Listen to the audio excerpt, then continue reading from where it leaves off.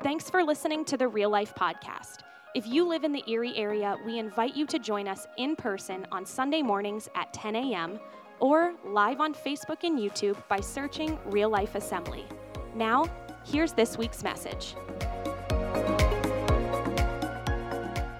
For those of you that maybe don't know me, my name is Jocelyn Grove. I am the service coordinator here at Real Life, so I kind of oversee all of the happenings that take place here in the sanctuary on a weekly basis. I also happen to be the youngest of the Grove family. So Pastor Jim and Debbie are mom and dad to me.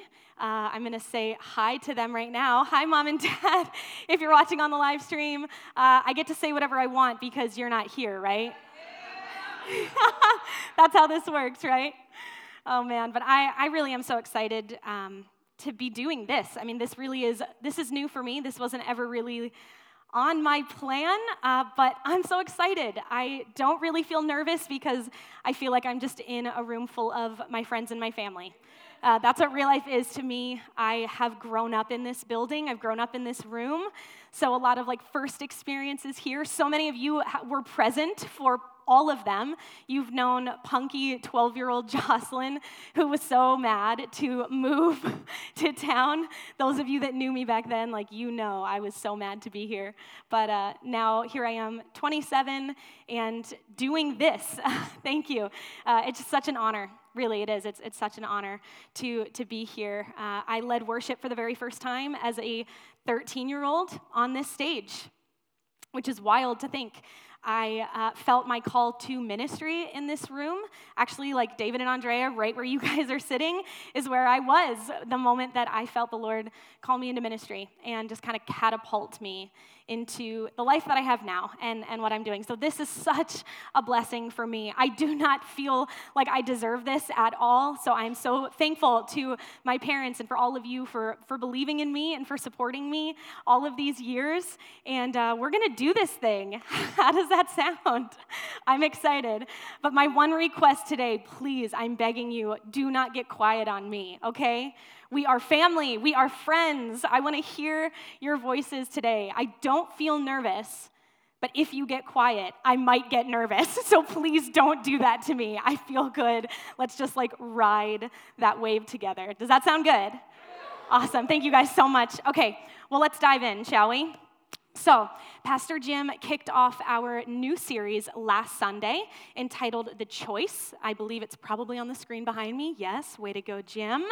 You're also going to see right below that really the backbone of this series that we'll be in for the next 2 months, and that is this: that direction, not intention, leads to our destination. So we're going to dive a little bit more today into what that means for us, what that means for our lives, how we can decipher and distinguish the direction that is best, how to hear the voice of God, what can we put in place in order to get to the destination that God has intended for us, because God's way is the best way. Amen? Amen. Okay, I do have a question. Does anybody remember the question that Pastor Jim asked us at the beginning of his sermon last week? This is a pop quiz. Does anybody remember? I know it probably has to take a minute. He gave us an example of something.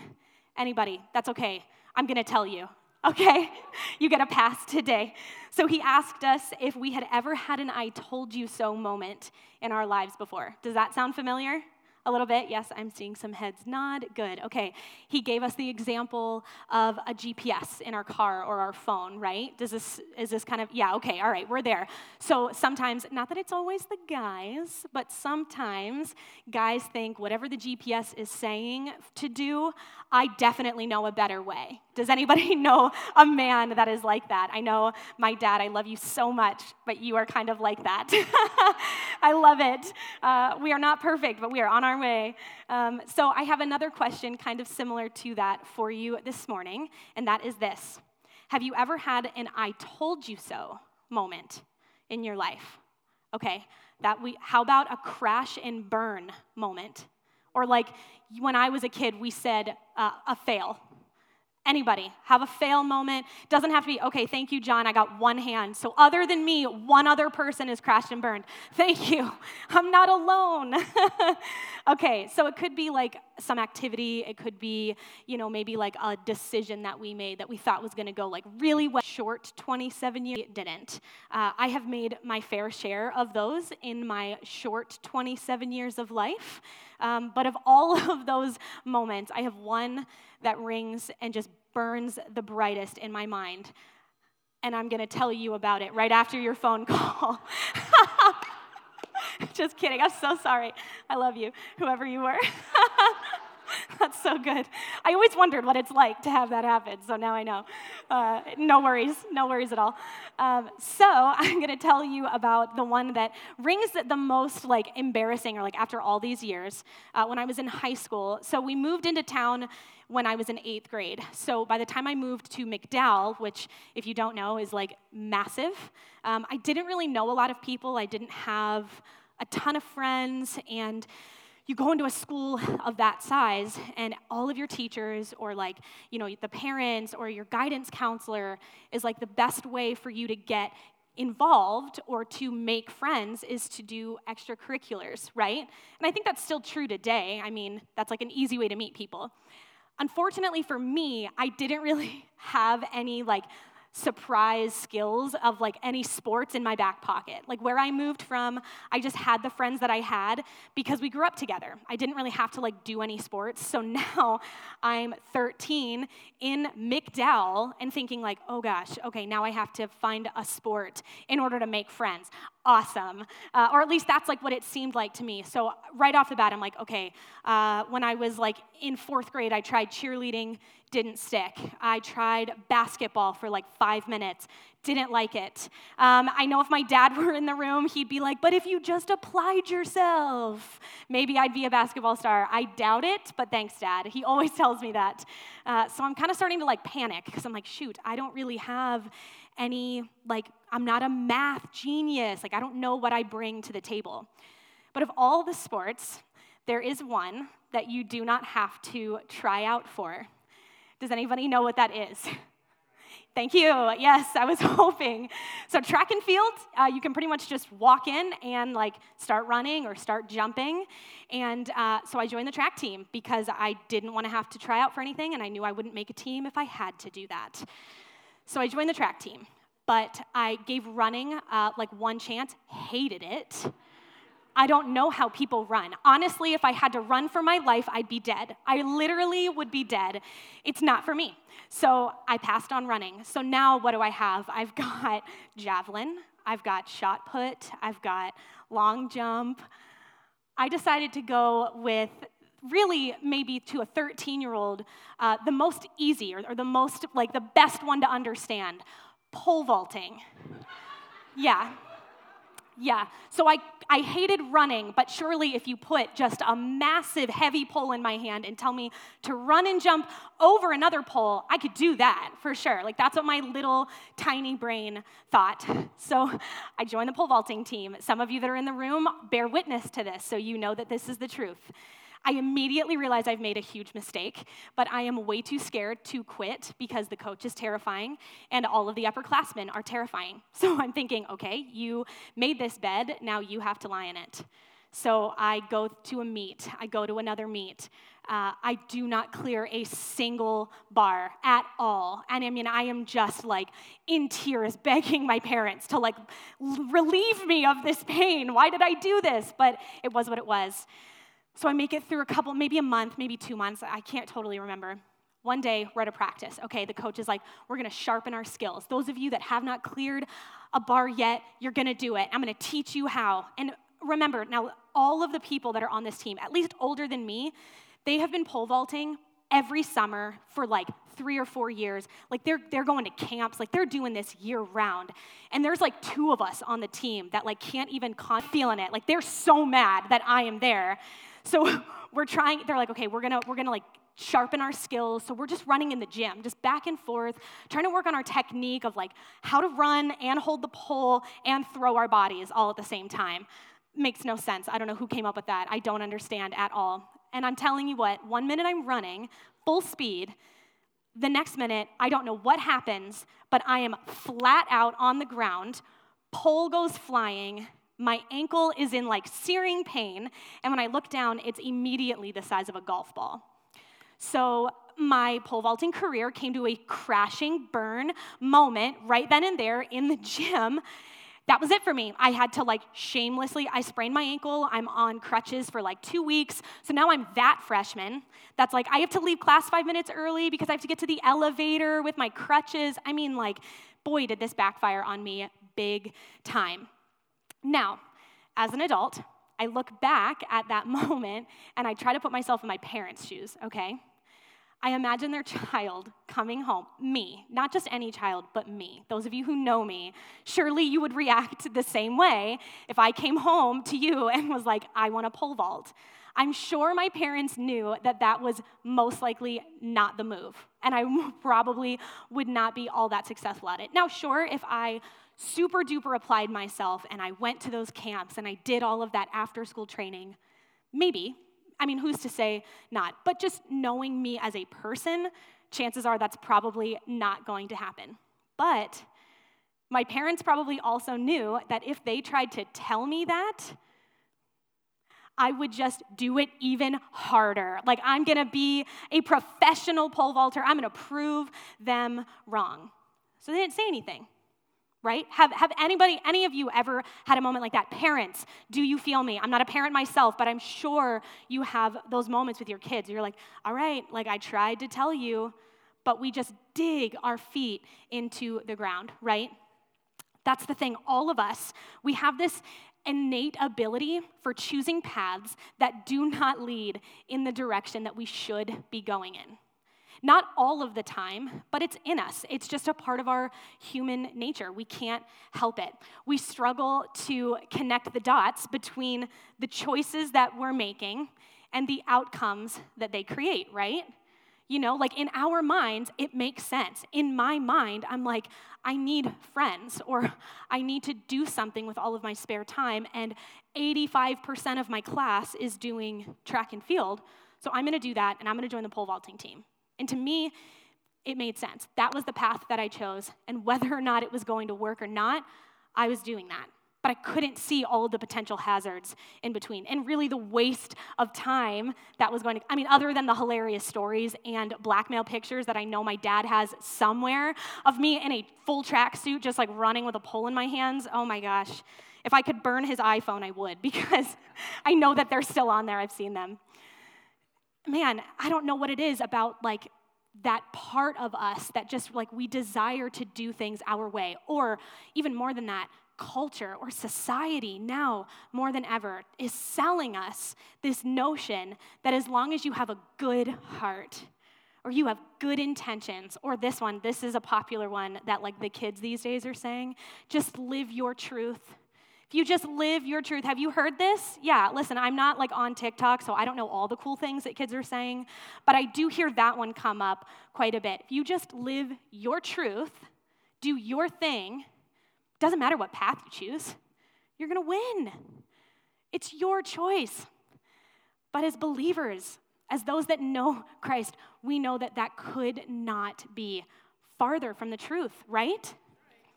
So listen, I could stand up here and I could tell you that and my own personal opinion on that all day. I'm not going to do that. We're going to look to the Bible. So if you have your Bible with you, we're going to be in Proverbs chapter 7.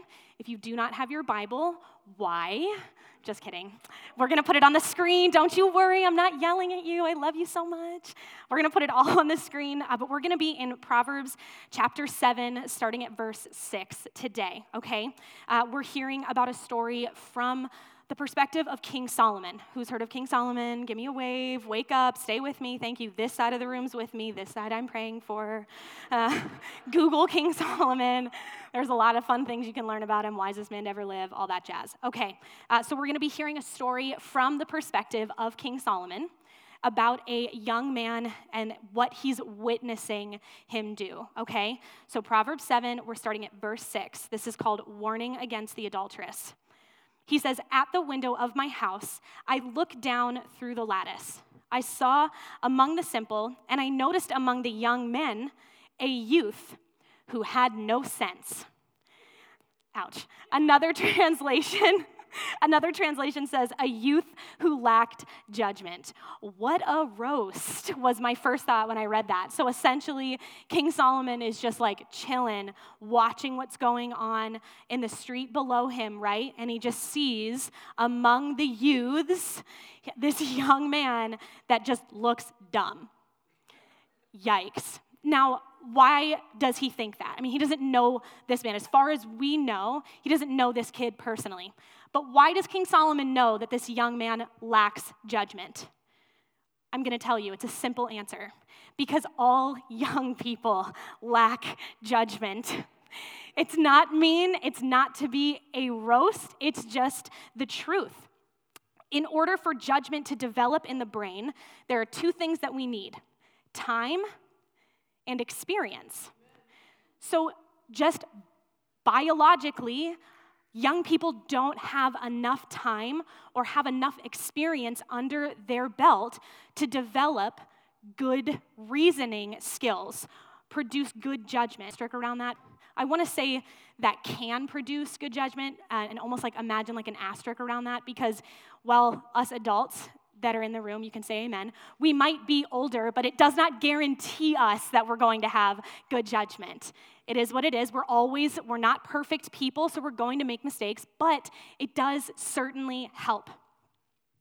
Now, studies have shown that the brain, the frontal lobe of our brain, does not fully develop until our mid-20s.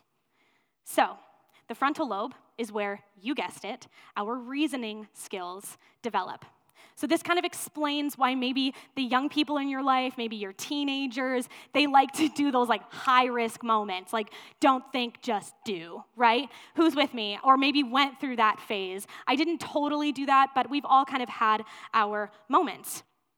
We struggle, like I said, to make connections between the choices that we're making and then the outcomes that they can create. Now, I'm telling you this because it's important to our story in understanding why Solomon is looking at this young man the way that he is, okay?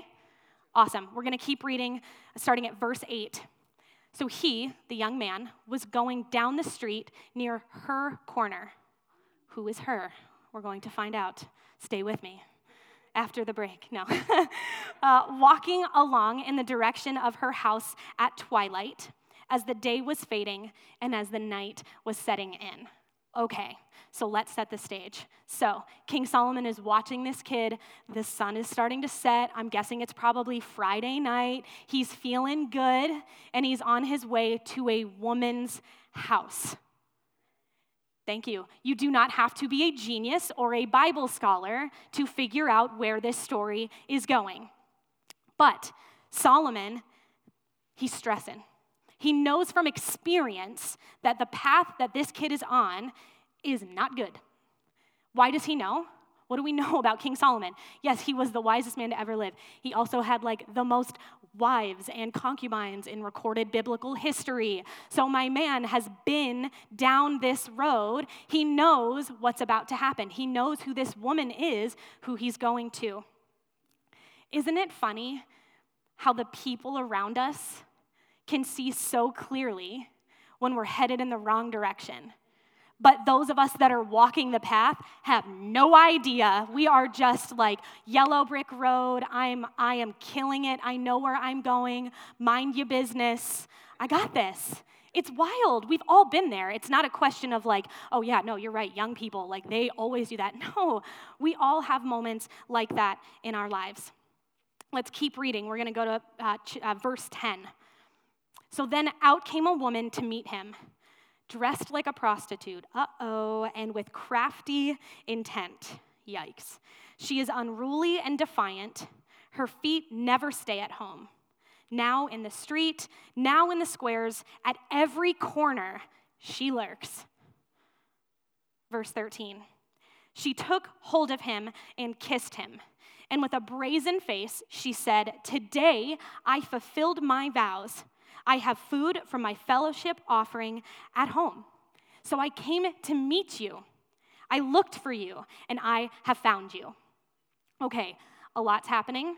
We're going to break down those last two verses because the first time I read it, I had no idea what it meant. So we're going to walk through it together. First up, what is a fellowship offering? What does she mean when she says this? Essentially, she's saying, look, I'm not a prostitute. My husband, he makes good money. I've got a nice house. Look around. Look where you are. I am not after you for your money. I just want you. So it's not exactly like the better option, but she's clarifying, I'm in this because of my own choice. I'm after this for my own volition. I want you. Then she says, today I fulfilled my vows. So here, she's implying, I went to church, I went to temple, I squared everything up with God. I'm good. So I just imagine her like walking up to the altar with this like big sin bucket and just like walks up there, dumps it out. Okay, I'm empty. Now I'm heading back and I'm ready to fill it up with this kid. Yikes. Now I think that there are some similarities here in how this woman is approaching religion to how some of us can sometimes approach our relationship with the Lord when it comes to our sins. Let's think about, just for example, the Catholic Church. What do Catholics do, or where do they go to confess their sins? Confession, right, a confessional. So they go, they spill all of their sins, they get absolved, and they're able to just, walk off. That's a part of what they do. So we, the Protestant church, we don't go to a confessional. We kind of skip over that part, right? Instead, we go right to the source. We go to God with our prayers, and we pray something like, Dear Heavenly Father, forgive me of all of my sins, right? And then I think some of us, maybe not all, but some of us imagine God just pulling out this big, just eraser and being like, yep, you got it, wiping it away, thanks, see you next week. And we walk off. But like the woman in this story, sometimes we are quick to ask for forgiveness, but slow to actually repent and walk away from the sin. It's a sin cycle. I'm not saying we're all like this, please hear me, but we are imperfect, so whether you believe it about yourself now or not, chances are, at one time or another, you've been in a sin cycle. So we know what our crux is, okay? Maybe it's gossip. Maybe it's mishandling our money. Maybe it's our words. Maybe it's the way that we talk to our husband or our spouse. Maybe it's a sexual sin. There's so many things, so many examples that it could be. We all have that like one that's just always, it's our go-to, right? Everyone's different. So we go to God, I just went on like a, bender with my girlfriends and just roasted everybody that I know and just talked garbage with them. But then I went home and I was like, darn, I shouldn't have done that. God, that wasn't right. So I go and I'm like, hey, God, I'm sorry. I did it again. You know me. Please forgive me. I'm done now. I'm done. Oh man, can you believe that song that they did on Sunday? I'm so sick and tired. And it's a cycle. We fall into it. Why? Because there's a difference between repentance and just saying, I'm sorry. Parents, again, I'm not a parent, but I have a lot of parent friends. I hear this a lot. Have you ever had a moment with your kid where they just keep doing the same thing and then they get caught? And they come back and they're crying like, I'm sorry. And finally, mom or dad is like, stop saying you're sorry because you don't mean it.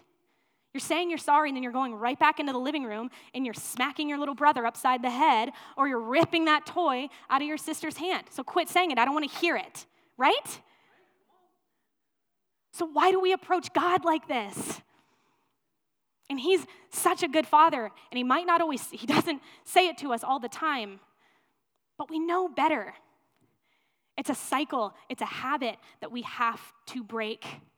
Full repentance. It's not always going to be perfect. I get that. We know that. But there are action steps that we can take, things that we can do in our lives to do the best we can to separate ourselves from that sin or those sins that just keep bringing us back, keep holding us back.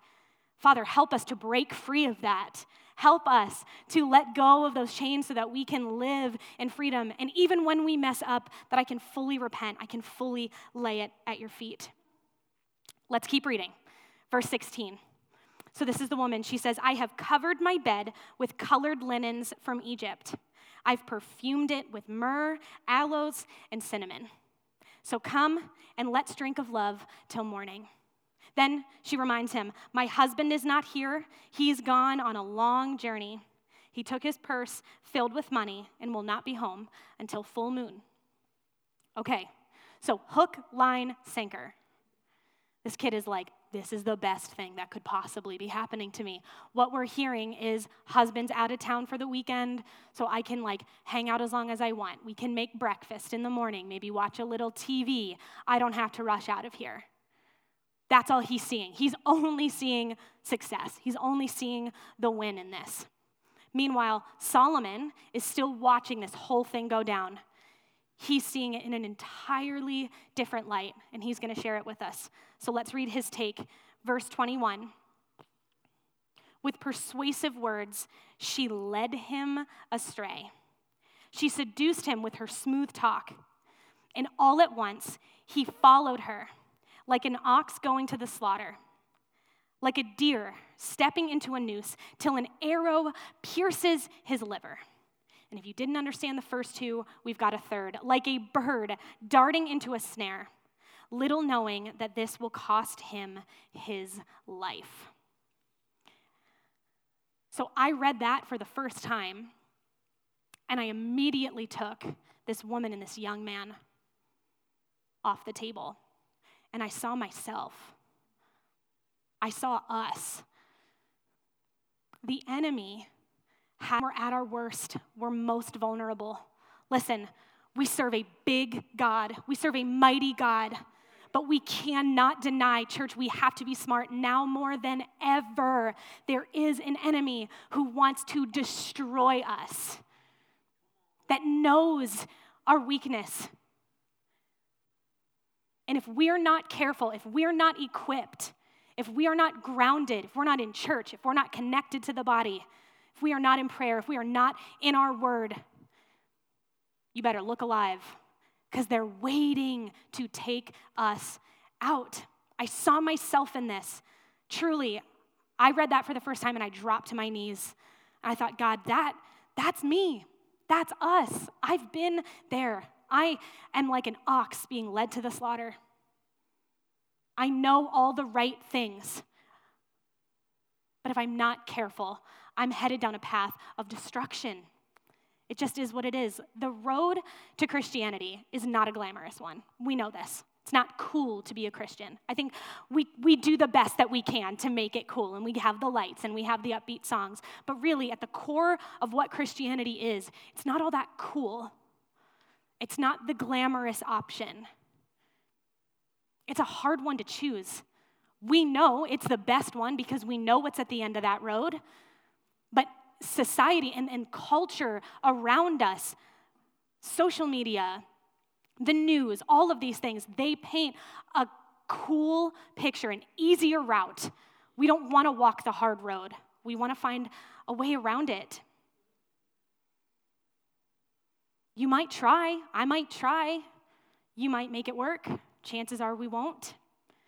It's only going to delay our trip. It's only going to make being Solomon a lot more difficult for us. Imagine being Solomon in this moment. Imagine in real time watching this go down. Honestly, I think we all can. I mean, parents, have you ever had an experience with your children where you're watching them knowingly going down the wrong path, and there's nothing you can seemingly figure out to do about it? You're just watching hopelessly.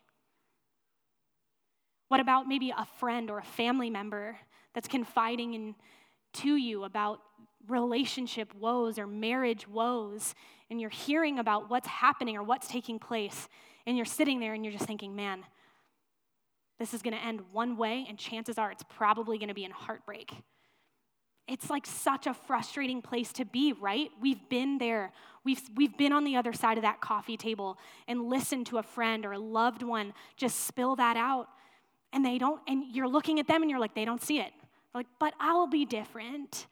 I'm going to make it out of this okay. No.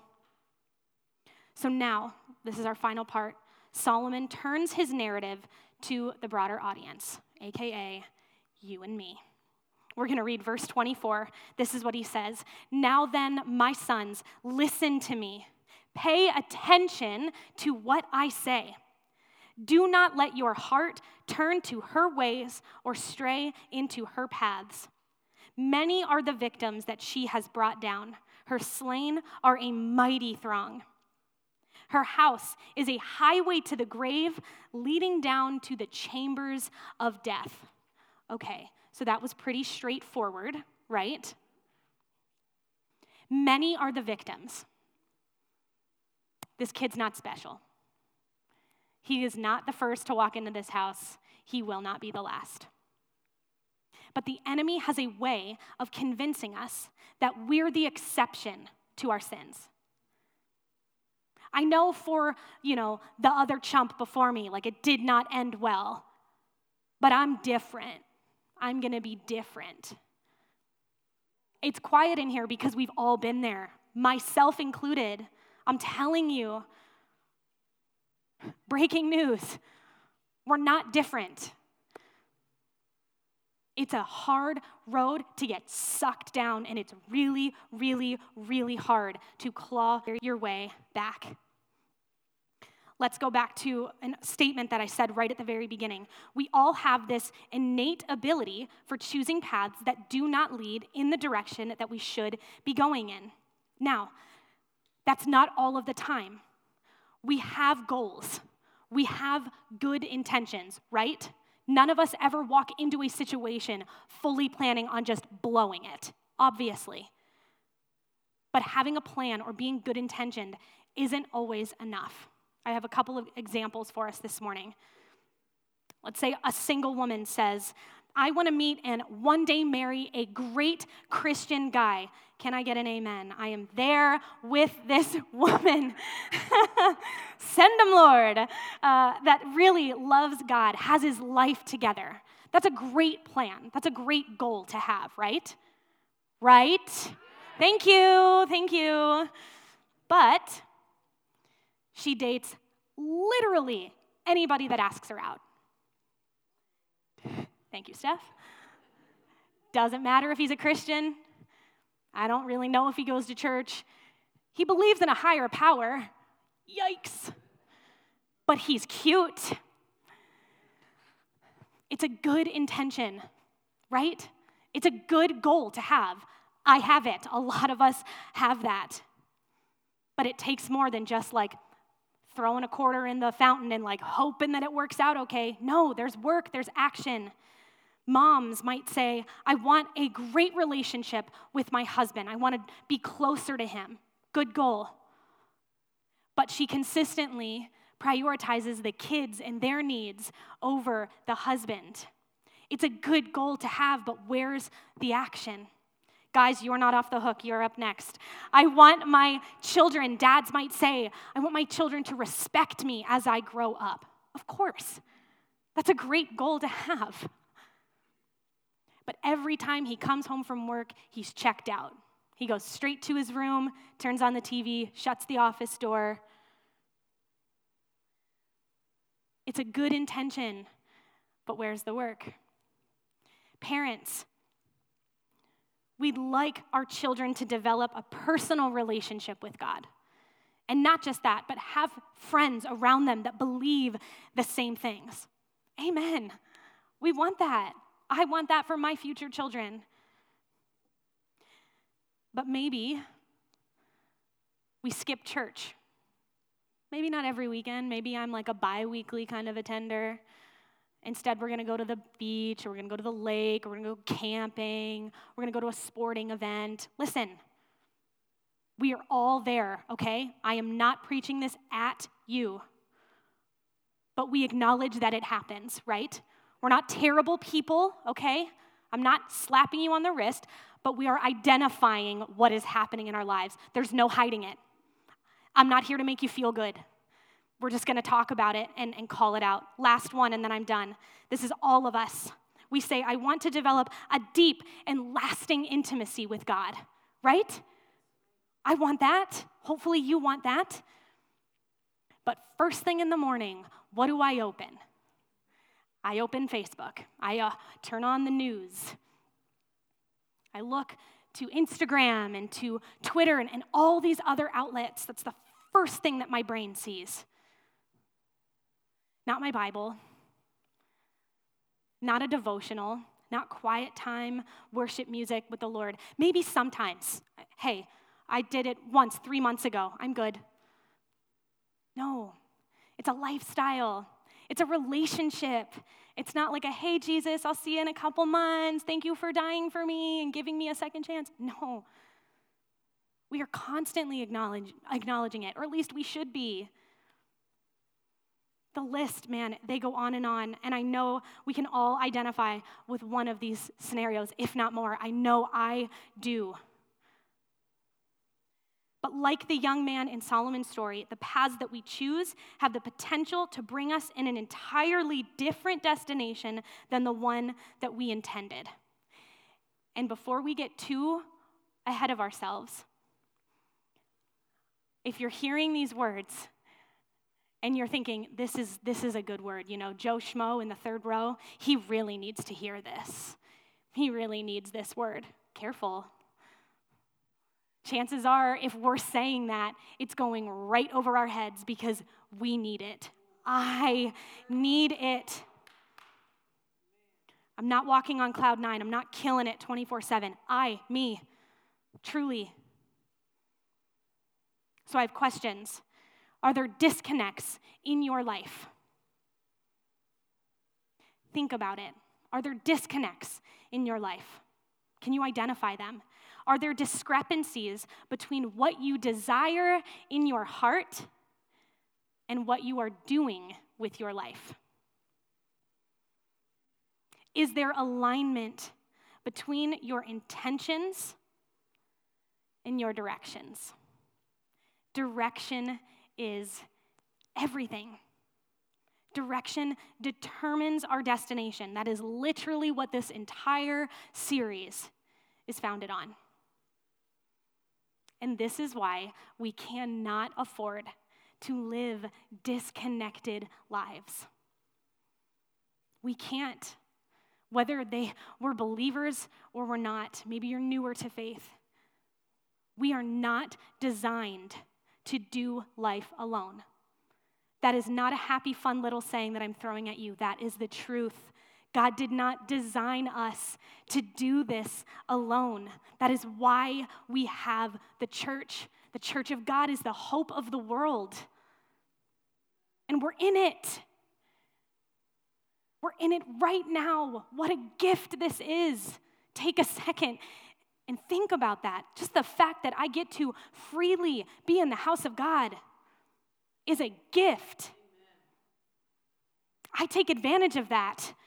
I take that too lightly. We take that too lightly sometimes. We cannot afford to be disconnected now more than ever. So I'm going to step on my life group soapbox, and no one's going to complain about it for like 2 minutes. I know I'm on staff. I know you guys hear about life groups all the time or all these various ways to get involved. I'm not doing it because it's my job. I'm doing it because I believe in it. I'm doing it because I have seen with my own eyes the transformation process that a person or a couple goes through when they are connected to the body of believers. And you all have too. Maybe that's you at one time in your life or another. A life group is what did it for you. Maybe it's not a literal life group that we're offering right now. Those are great. They kicked off last week. If you're in a life group, give me like a little wave. Yes. Oh, good. I love it. There's so many of you. Awesome. It's okay if you're not. I'm not life group shaming you. I understand that life is busy. There are genuine reasons why the 13 or 14 life groups that we have just aren't going to work for your schedule. I completely get that. I'm serious. Don't laugh at me. I'm serious. I completely understand it. We get it. But that doesn't mean that you can't invite somebody over to your house for dinner here and there, or go out to dinner, or maybe get out of your pew and go say hi to a different person than the same 7 that you say hi to every single week. Are you with me? There's opportunities around us all of the time. Why are the people in this room or the people on the live stream, wherever you are, there you are, always going to be easy? Paths are going to be laid in front of us that are hard to decipher. So when those moments come, who are the people that you are going to for help and for direction? That is going to play a huge role in the direction that you choose to take. Now, I don't know about you, but I want people around me who love God so much, who I am doing life with regularly. If I'm going through it, I'm calling Tori. Tori's known me since I was a kid. We're going through life together. I trust her wisdom. I trust her words. I know she's going to shoot it to me straight. Do you have that person? Maybe it's not somebody in this room. That is okay. But do you have those people in your life that are connected to God, that understand the word, that know the truths of the teachings around you, that when life gets tough or you're facing those key moments in your life, we can't rely on like, I got this, I can figure it out, I'm smart. What does that have to do with our eternity? It doesn't. We have to be connected to one another. And look, obviously, those of you who really know me, you know I'm passionate about this topic. I could talk about it all day long, but I'll stop. Instead, let's look at scripture together. 1 Thessalonians chapter 5, verse 11. It's on the screen. Encourage one another and build each other up. I mean, what else is there to say? There it is, right? It's good. It's a good reminder. Ephesians 4:29. Oof, man, this one gets me. Do not let any unwholesome talk come out of your mouths, but only what is helpful for building others up according to their needs, that it may benefit those who listen. And we all said, ouch. Listen, there's no reason to get all up and upset about it. None of us are perfect. We all do that. We're family, okay? Loosen up. It's okay. We're all going to do those things. This is why we have this. This is a weapon. It's not just something cute that we have on our coffee table or an aesthetically pleasing app or Instagram post. Hello, somebody. It's a weapon. It is truth. There's some good stuff in here, believe it or not. And last, Proverbs 13:20. Walk with the wise and become wise, for a companion of fools suffers harm. It's a good word. Look, I've said it a couple times, I'm going to say it again. I am not preaching this at you. Who am I? I got convicted every which way while I was preparing for this week. As a matter of fact, I wasn't even supposed to speak today. Bailey and I had to switch last minute. This wasn't even supposed to be my topic. I do not think that it was a coincidence. So I am not up here on this stage looking down at you and saying, you're all doing really bad and I'm doing really good. That's not it at all. We are in this together, right? We want to learn. We want to grow. We want to live big and fruitful lives. But we have to acknowledge, we have to put in some work, right? Good intentions are not going to get us where we want to be with the Lord or where we want to be in our lives in general. You can have good intentions. That's not enough. My hope for us is that by becoming aware of these things, that we will have the wisdom to know which path to choose and the courage to stay the course. So I'm going to ask you some questions again. Band, you can come. Guys, this is going to be a miracle. We're going to be out of here so much earlier than we would be with my dad. You're welcome. I'm not even going to try it. Listen, I've never done this before, so I was like, it will be absolutely a miracle if I have to speak for 45 minutes. Thank you. It's not going to happen for me, but I'll get close. I'm going to ask you the questions again. Are there disconnects in your life? I want you to think about this and to pray about it. If you have the Real Life app, all of my notes are on there. You can look over that. If you're in life groups, you're going to talk about them. My life group is meeting tonight. We're going to break these down. I want you to meditate on these this week. Are there disconnects in your life? Are there discrepancies between what you desire in your heart and what you are doing with your life? Think about the action. And is there alignment between your intentions and your direction? Last week, Pastor Jim talked about getting lost on road trips, right? And when that happens, it's frustrating. But you can take the next exit. Sure, it might add some time, but you can turn around and you can get back on track, right? And then spend the remainder of your trip just trying to shave down the minutes that you added. Hello, somebody. That's me, for sure. But when you get lost in life, when we get lost in life, we cannot backtrack. We don't just waste a minute or hours. We have the potential to waste seasons or to miss opportunities.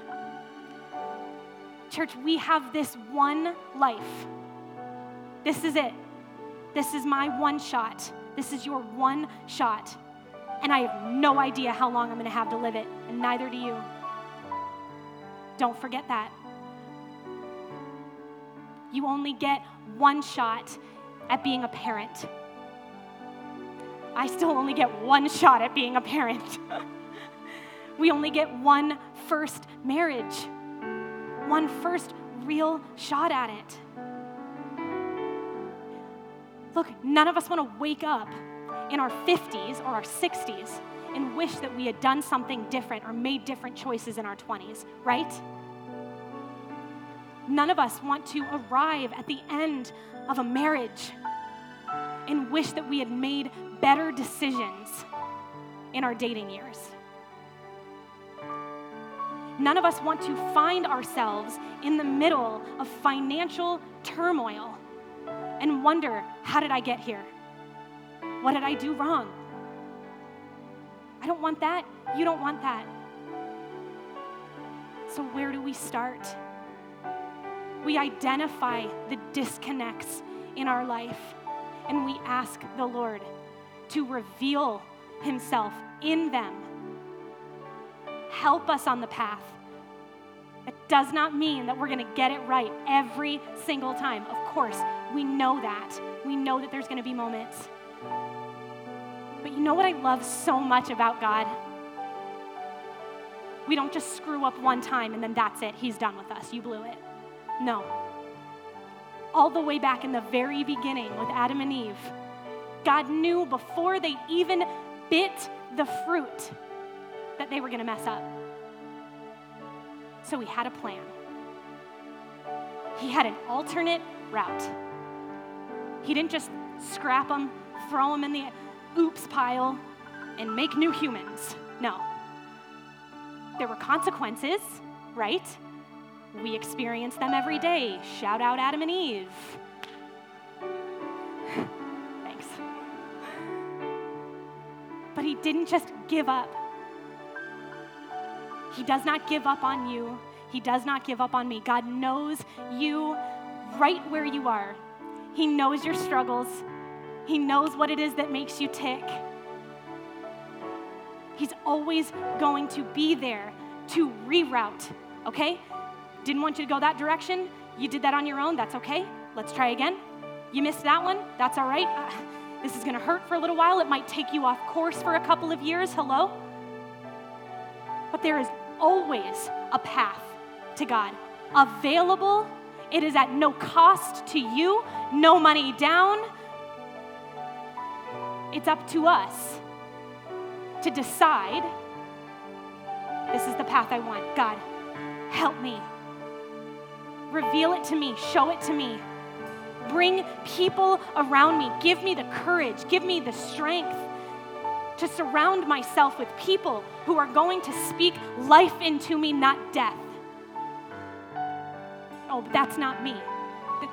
That's not true. God did not make you that way. God did not design us to be separate from one another or better than anybody. No. We have an opportunity to live a life full of joy and love, thankfulness. That's what God intends for us.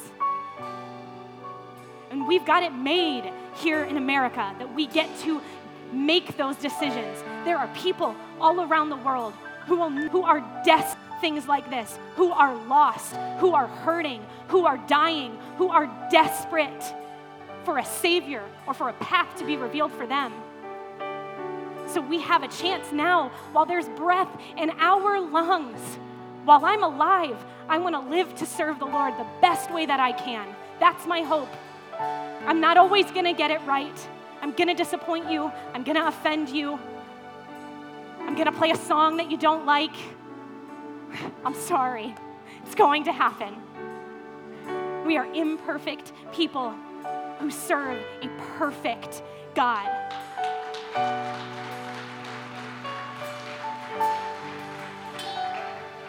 And the words that he wrote in Scripture, the life that was breathed into this book is still available. It's still available. It is still alive. It is still working and moving. But it's up to us. You just say when. I'm here. We're here. We're here to get you on the right path, set you up as best as we can, surround you with people who can help you in those moments, to live a full life, to live a life of joy, no longer living in darkness or in bitterness. That's not what this life is. At least that's not what my God wants it to be. So that's my prayer for us today. Before we go, I want you to think about the things in life, the areas in your life where there's a disconnect. What are your thoughts? What are your goals? What are your dreams? I hope you have some dreams. I know I do. And I also know where I'm doing a really bad job at getting to them. So let's start now. Identify those areas. Find the disconnect. Walk on a path of freedom. Can we do that together? Yes. Will you pray with me this morning? Jesus, I thank you so much that every time I screw up, you don't give up on me. Thank you for always laying out a path for me. God, I pray that you would speak to our hearts, those of us that are in the room, those of us watching online, those of us listening to the podcast. God, reveal the areas in our life where we have disconnects and help us, guide us, show us how to get back on track, headed in your direction, God, away from a life of darkness or of sin. God, I pray that you help us, that you equip us to be strong. Surround us with those here in the church or those in our lives that will breathe life into us as you do, that we may live freely in your love, Jesus, in your arms, the life that you have intended for us, a life of love, a life of joy, a life of freedom. Speak to us right now, Holy Spirit. We don't want to miss a moment with you, not a single moment. I pray, God, that you give us the courage and the strength to put in the work and the action that is needed to identify those places in our life. Maybe it's just simply dropping them at your feet, finally taking off those chains that are holding us back or holding us down, and giving them to you, fully repenting, fully walking away, and breathing in your love, breathing in your forgiveness. If that's what it is, God, help us to do that today. Help us to walk out of this place knowing that we are loved, even when we mess up, even when we choose the wrong path. God, we know that you love us. So God, reveal these things to us this week. God, I pray over the life groups, Lord, that we'll be unpacking this week together. As a group, Lord, I pray that you would bring breakthrough in those moments, that we can help each other to grow stronger, to go closer to you, oh God. That's our heart, that's our desire. Speak to us. God, I thank you for this church. I thank you for these people, God, for this family before me. I thank you, Lord, for the opportunity that you have given me to speak your words. I pray that they resonate, that they walk with us, they go with us throughout this week. God, I pray a blessing over each and every one of the people in this room and on the live stream, whether you're watching it now or you're watching it later. Be blessed. Know that you are so, so loved by a good, good Father. So Jesus, I ask and I pray all of this in your name, in your holy, holy name. And his church said, amen.